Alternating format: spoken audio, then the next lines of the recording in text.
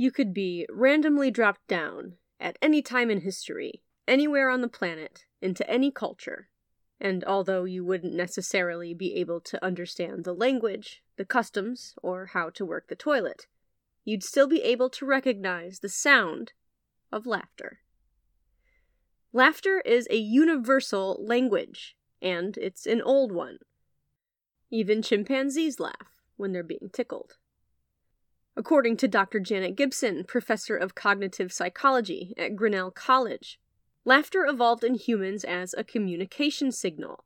It meant everything was okay. All threats were, for the time being, at bay, and we could relax in the comfort of our group. As we evolved, our brains kept these connections. While we might not all find the same things funny, we do understand the universal language of laughter. And a lot of us like to laugh at each other. I don't know when we started laughing at one another's expense, playing pranks on one another, carrying out practical jokes, but I have found one example that's just shy of 1,500 years old. Today, I want to share 3 historic pranks with you. The first is a bit catty, although undeniably genius. The second involves a writer, an unwitting astronomer, and a hoax that really took off. The third comes down to 3 guys and a $10 bet, and shows us what happens when we don't think things through all the way. So join me as we turn back the pages to examine some of history's most memorable pranks. I'm your host, Kristen Robine Terpstra, and this is the History Cache. Let's have a look inside.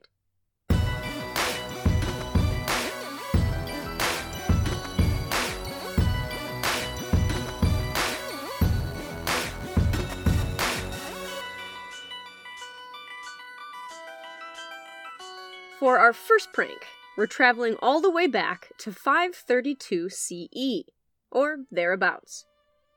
There's something that hasn't changed much from then until now, and that's that sometimes you have to put up with an annoying neighbor. Anthemius of Tralles was a Greek architect and mathematician. He's remembered for a few things, like repairing the flood defenses of Daras, a fortress in Mesopotamia for Emperor Justinian I, for his writings on ellipses, and especially for being one of the main architects involved in building the Hagia Sophia. The Hagia Sophia is a masterpiece of architecture. According to its own website, it's considered the embodiment of Byzantine architecture. For centuries, it was the largest Eastern Roman church in Istanbul. Of course, back then, Istanbul was still called Constantinople. It was built over a period of 5 years, between 532 and 537, which was fast, especially considering its size. The Hagia Sophia, which means divine wisdom, has 2 levels and a huge dome with 40 windows situated beneath it.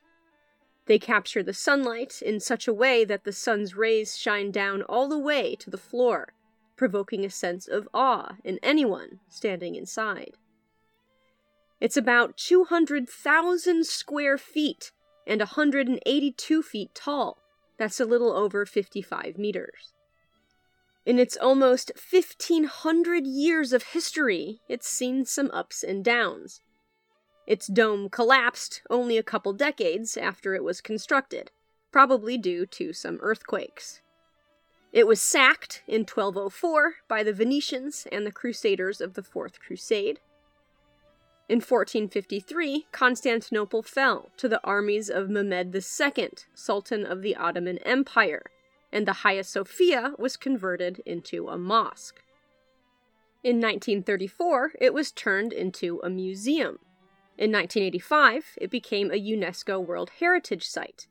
In 2020, Turkey's Council of State annulled the 1934 decision to establish it as a museum and reinstated it as a mosque, though as of right now, it is still open to tourists during non-prayer hours. It is one of the most popular tourist destinations in all of Turkey. The Hagia Sophia is a big reason as to why we remember Anthemius, mathematician and architect. But it's not the only reason. Anthemius is also remembered for his pranks, specifically those he allegedly carried out against his rival, a man named Zeno, or in some sources, Zenon. We don't know a lot about Zeno. Most sources I found said he was Anthemius' neighbor. Some said a rival. One said an orator that bested him in litigation. Mostly, all we have on Zeno is that he existed in the 4th century and he annoyed Anthemius. I kept thinking about that while I was researching this. What luck to have your name remembered for 1,500 years, but the only thing anyone really knows about you is that you annoyed a genius that really knew how to hold on to a grudge. The exact reason for the feud may be lost, but if the Justinian writer who wrote their account in the 500s can be believed, Anthemius' retaliation was truly a prank for the ages. Anthemius decided the best way to get back at Zeno was to make him believe his house was about to be demolished by an earthquake. The architect supposedly set up several boilers full of water in his house and connected them to a hose, which he then fed into a small hole leading into Zeno's cellar. Anthemius then lit fires beneath the boilers, and the massive amount of steam produced by the boilers flowed through with such force into Zeno's cellar that his entire house shook and heaved as if it were caught in a great earthquake. It's like when you leave a lid on a steaming pot on your stove and it starts hopping and dancing about, only multiplied many times over. Zeno fled from his house, and Anthemius was presumably quite pleased with himself. The sources for this story are not great. When it comes to accounts this old, they rarely are. There's one ancient account that has been interpreted several times over by the time it's made its way to us. But I had to share this one with you because it's just catty enough to be believable. If fences make good neighbors, I'm guessing Zeno probably could have used one. I hope, however things went down, that Anthemius and Zeno worked things out. For our next prank, we need to skip ahead several handfuls of centuries and shift our gaze from Zeno's cellar all the way up to the moon. On August 25th, 1835, the first in a series of 6 articles was published by the New York Sun that would go down in history as one of the biggest pranks ever pulled off by a news outlet. Although this one really crosses the line from prank to hoax. The articles were claimed to have been written by astronomer Dr. Andrew Grant, who was working from a brand new, state-of-the-art observatory in Cape Town, South Africa, which was outfitted with a telescope so powerful it could see the surface of the moon as clearly as the naked eye could see anything on our own planet from a mere 100 yards away. The Sun claimed the articles weren't their own, but were reprinted from the Edinburgh Journal of Science. Dr. Grant claimed the famous astronomer Sir John Herschel, who was in fact a real famous astronomer and scientist, had just discovered life on the moon. And what a sight he was reported to have seen! Over the course of 6 articles, Dr. Grant claimed Herschel saw on the moon bipedal beavers, winged humanoids, half human, half bat, waterfalls, volcanoes, a, quote, lake of death, raging rivers, lush vegetation, and even a unicorn. There were also moon bison, playful goat-like creatures, long-beaked cranes, huge amethyst crystals, and pyramids, and all of it was wonderfully, clearly observable. Not only had Herschel discovered all of this on the moon, he also, according to Grant, quote, has solved or corrected nearly every leading problem of mathematical astronomy, unquote. All of this was untrue. It was completely fabricated. Dr. Grant wasn't even a real person. Dr. John Herschel was real, but had no idea his name and reputation were being used in a newspaper hoax an ocean away. Likewise, the Edinburgh Journal of Science, who the New York Sun was claiming was the original publisher of these articles, was a real scientific journal, but had nothing to do with this hoax.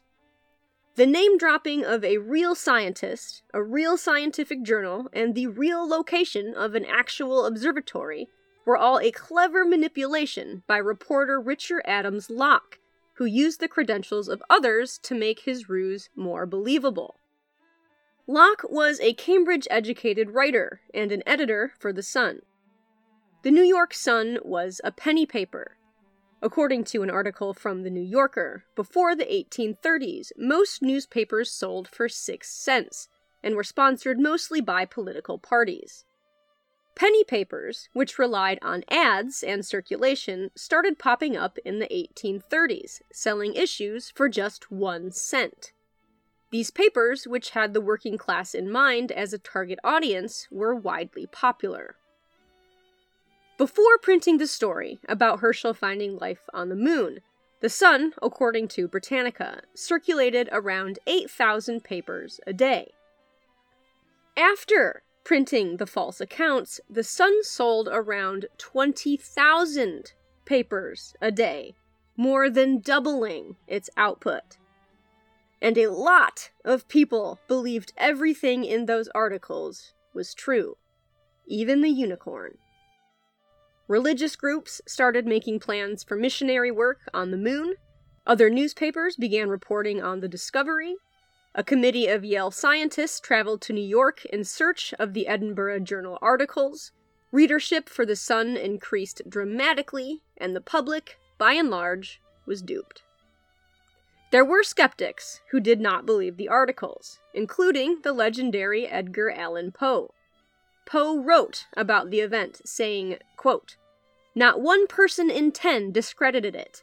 A professor of mathematics in a Virginian college told me seriously that he had no doubt of the truth of the whole affair." Unquote. Poe was dismayed about the false articles not only because so many people believed them, but also because he believed the hoax had been a plagiarism of a story of his, one in which a man traveled to the moon in a hot air balloon. Eventually, the sensationalism died down, and the hoax was revealed to be a hoax. But what was editor Richard Locke's motivation for lying to his readers? Historians believe his motivations were probably twofold. One was the circulation of more papers. He wanted to create a sensational story to make more money for The Sun. If that was his motivation, then he hit the nail on the head. He certainly accomplished that. He substantially increased the number of papers sold, and The Sun continued to be more successful after his prank, even after the truth came out. 2, this was satire. Locke wanted to poke fun at the many speculations about extraterrestrial life on the moon that were bouncing around at the time. Specifically, those of Reverend Thomas Dick, a popular Christian writer who claimed in his best-selling books that he'd done some math, I'm trying to insert air quotes around the word math with my voice, proving there were 4.2 billion inhabitants on the moon alone. It's unclear if Locke knew the story would be so widely believed. Some have also speculated as to whether he worked alone on the story, though there seems to be no solid evidence that anyone else helped him fabricate the lie. Apparently, Sir John Herschel, the real astronomer who had been unwittingly used to give the fake story the illusion of credibility, was actually amused about the whole thing. That was until people kept asking him questions about all the life he saw on the moon. After that, he called the articles incoherent ravings. I wonder what he would have thought about social media. This story reminds us of the importance of thinking critically and ensuring we're receiving information from reliable sources backed by credible scientific data, because there will always be someone trying to sell you a unicorn on the moon.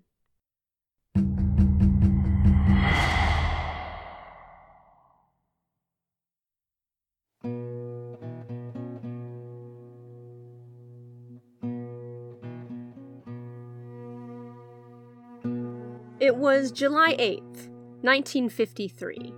A hot summer night near Atlanta, Georgia, on a lonely stretch of Highway 78. There were 3 men, all roommates, driving together in a pickup truck. One was Edward Waters, a 28-year-old barber, Thomas Wilson, a 20-year-old barber, and Arnold Payne, a 19-year-old butcher. Everyone called him Buddy. The 3 of them were about to pull off a prank that would go down in the annals of weird history. Some days before the events that were about to transpire, Edward Waters, while playing a card game, had taken a $10 bet. He claimed he could get his picture in the papers. $10 US back then equates to around $104 today. Waters wanted to win that bet, so he started telling anyone who would listen to him that he'd recently seen some flying saucers. Sometimes people would tell him they'd seen them too. By 1953, UFOs had already been in the news for years. According to the Washington Post, in 1948, great balls of fire were reported in the skies nearby between Atlanta and Augusta. The following year, a Valdosta woman claimed she saw a red flying saucer hovering in the air. And in the early 1950s, some pilots at the Atlanta Municipal Airport said they'd seen an aluminum-covered disc rise into the sky. Whether you had a credible or non-credible account, it seemed to Waters that if you wanted some press, a good UFO story was the way to go. Waters himself had not seen any UFOs, but he knew others claimed they had, and he wanted to ride the UFO wave in order to get himself into the newspapers to win that $10 bet. So he talked his 2 roommates into concocting a story. This is an example of what happens when a prank goes too far. Waters would come to regret what he and his friends were about to do. I'll expand on that later. This is the story he and his roommates initially told to the police and the news reporters. The 3 young men said they'd been out honky-tonking. For my European listeners, that means they were out drinking, probably dancing to country music, and having a night out at one or more local bars. However, Waters, who was driving, swore that each of them had only had 1 beer. And that might just be the most unbelievable part of this whole story. Around midnight, they were driving down Highway 78. Waters was driving at around 50 miles per hour. Just as the truck crested a small hill, his 2 passengers spotted a red object. It was waist-high and half as wide as the road. As they approached, they clearly saw it was a flying saucer parked right there on the highway. The witnesses said they saw 3 or 4 little creatures running just like little men, scrambling to get to their craft. The 2 passengers screamed for Waters to hit the brakes, but it was too late. Waters said he heard no sounds except for a pop when he accidentally hit one of the creatures with his truck. The other little creatures got into their craft and flew away before any other witnesses could confirm their story. Now, Waters claimed he had the body of a man from outer space. Several other cars eventually pulled up behind the truck, including one occupied by 2 Cobb County police officers. The story seemed out of this world, but there was a burnt circle in the middle of the road where the 3 men said they'd seen a craft, and there was a small, greenish, strange-looking creature dead in front of Waters' truck. Somehow, Waters was allowed to keep the body, which was not taken by the police as evidence, and he put it in his refrigerator. He said he planned on displaying it in his barbershop. According to a front-page article from the Miami News in 1953, authorities eventually seized the body, and it was taken to Dr. W.A. Mickle, a professor of anatomy at Emory University, who confirmed it was the body of a rhesus monkey. When a reporter asked him if it could have come from outer space, he replied, quote, "If it did, they don't have anything new out there." Immediately after this story broke out, the 3 roommates realized they were in over their heads. The police had filed a report, reporters were everywhere. According to an article from Gizmodo, hundreds of citizens began calling in after this fake report came out, saying they too had seen something in the sky that night. The Air Force was even called. It took one day for the three roommates to admit that what they had done had been a prank to get Waters' picture into the newspapers. This is what actually happened. Waters purchased a 4-pound Rhesus monkey from an Atlanta pet store. Things are not going to end well for this animal. These three men do kill this monkey. So please skip the next few minutes if that's something that's going to be triggering for you. The last thing I want to do with this podcast is ruin someone's day by telling these stories. According to the Washington Post, Waters paid $50 for the monkey, and another $4 for the cashier to keep quiet about the purchase. This was already an expensive investment for a $10 bet. So I think either Waters believed he would make money by selling or displaying the body of this poor animal in his barbershop, or the bet wasn't about the money. After taking the animal back to their apartment, the three men anesthetized it and hit it over the head with a bottle, killing it. They used hair remover on it, which they purchased from a local drugstore, and dipped it in green food coloring. They then drove out to Highway 78, found a spot they thought would work best for their lie, and used a blowtorch to burn a circle into the pavement. They placed the body of the monkey near the scorch marks in front of their truck, and waited. When two officers eventually pulled up only minutes later, they told the story they had all agreed upon, and everything blew up to proportions they hadn't anticipated. Shirley Brown, one of the officers who happened upon the scene that night, said, quote, "If we had been 5 minutes earlier, we'd have caught him in the act." When word got out that this had all been a cruel prank, the people of Atlanta were not happy they had been duped. Angry letters to local papers flooded in. One writer suggested Waters himself be forcefully shaved, another that he should be prosecuted for animal cruelty.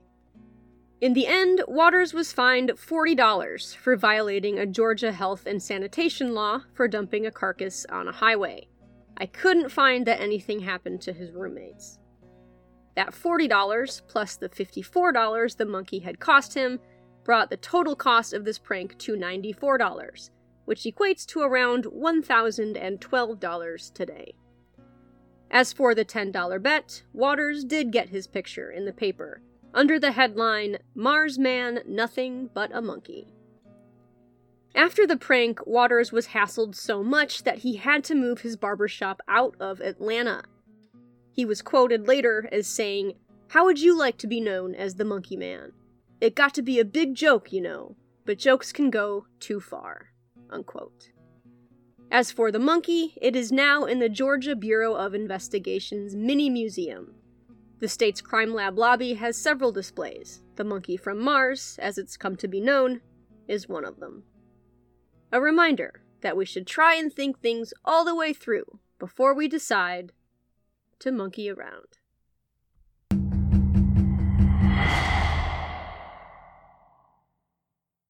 Thank you so much for listening today and choosing this independent podcast out of the, I think it's something like 2 million other podcasts out there now. I genuinely appreciate that you spent time with me today. So seriously, thank you. I hope you enjoyed hearing about some of history's most memorable pranks, even though that last one got a bit sad. And if you ever make it to the Hagia Sophia and you're appreciating the incredible architectural beauty, just think about how all that magnificence came from the same mind as the guy who held such a grudge he made his neighbor think he was about to die in a horrible earthquake. And then send me a postcard so I can cherish it forever. Anyway, I'll be back again, as always, in 3 weeks with more history for you. Until then, if you'd like to get a hold of me, you can email me at historycashpodcast@gmail.com. You can find me on Twitter and Instagram. If you'd like to help support the show, you can check out my Patreon page at patreon.com/historycashpodcast. You can also make a one-time donation. You can access the link for that on the website under the support tab. That website is historycashpodcast.podbean.com. Stay safe, stay smart, stay curious, and until we meet again, my dear friends, go make some history.